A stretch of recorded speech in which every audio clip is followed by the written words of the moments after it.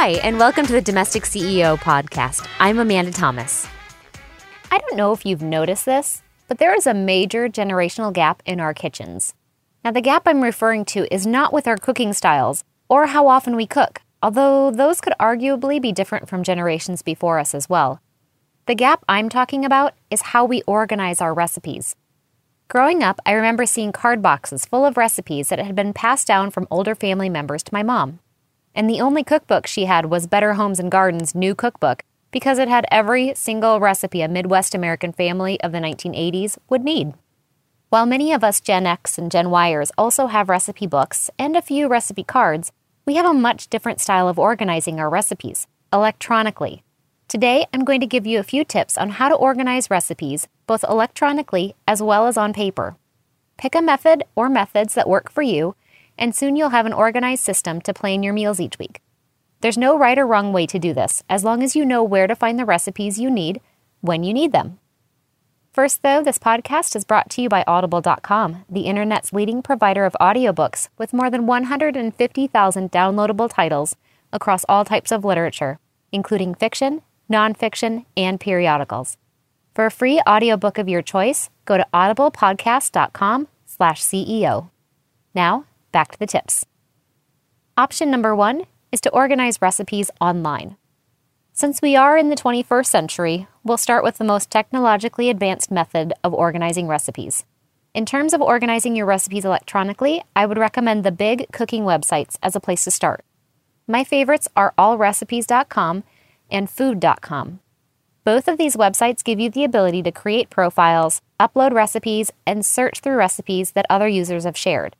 You can also search by ingredients, ratings, see tips and modifications other home chefs have written in reviews, and print out recipes if you want to keep one foot in the pre-electronic age.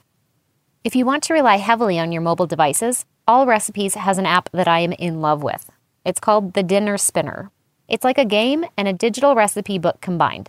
Once you find a recipe that you want to keep, simply add it to your favorites, and you'll have it at your fingertips the next time you need it. I uploaded my super easy and delicious recipes for salsa verde pork and for crock pot chicken. And now something a bit less technological. Option number 2 is to organize your recipes in a binder. If you like your recipes a bit more old school, the next few tips are for you because they involve actual paper.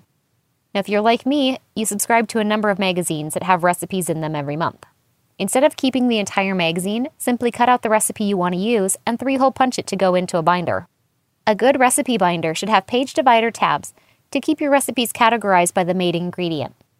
Common tabs would be poultry, beef and lamb, pork, vegetarian, soups, side dishes, breakfasts, and desserts.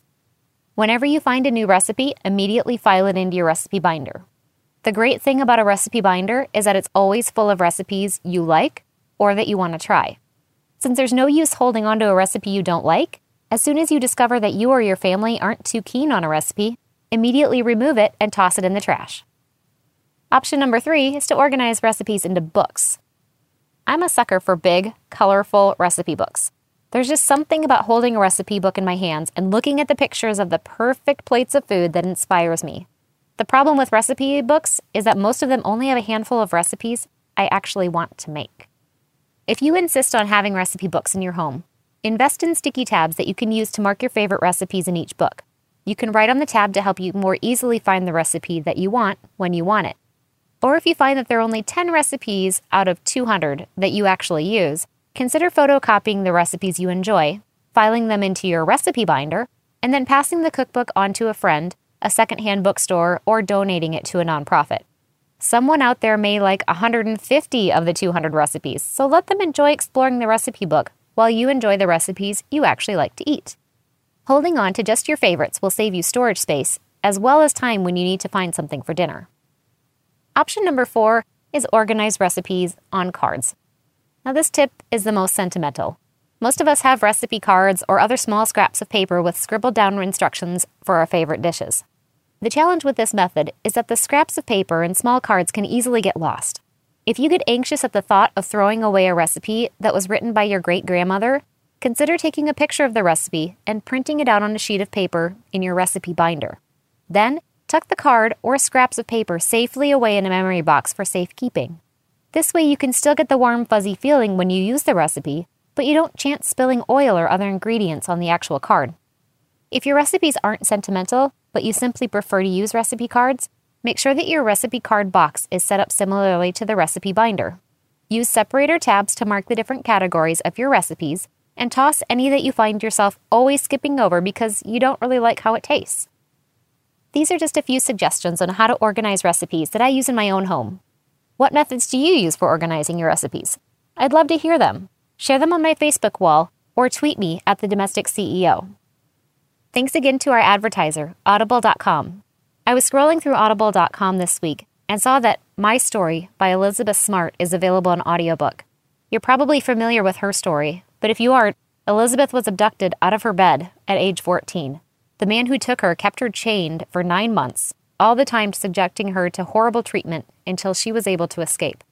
My Story is Elizabeth's story, from her point of view and in her voice. If you'd like to listen to My Story, Audible is offering a free trial and a free audiobook to give you a chance to try out their service.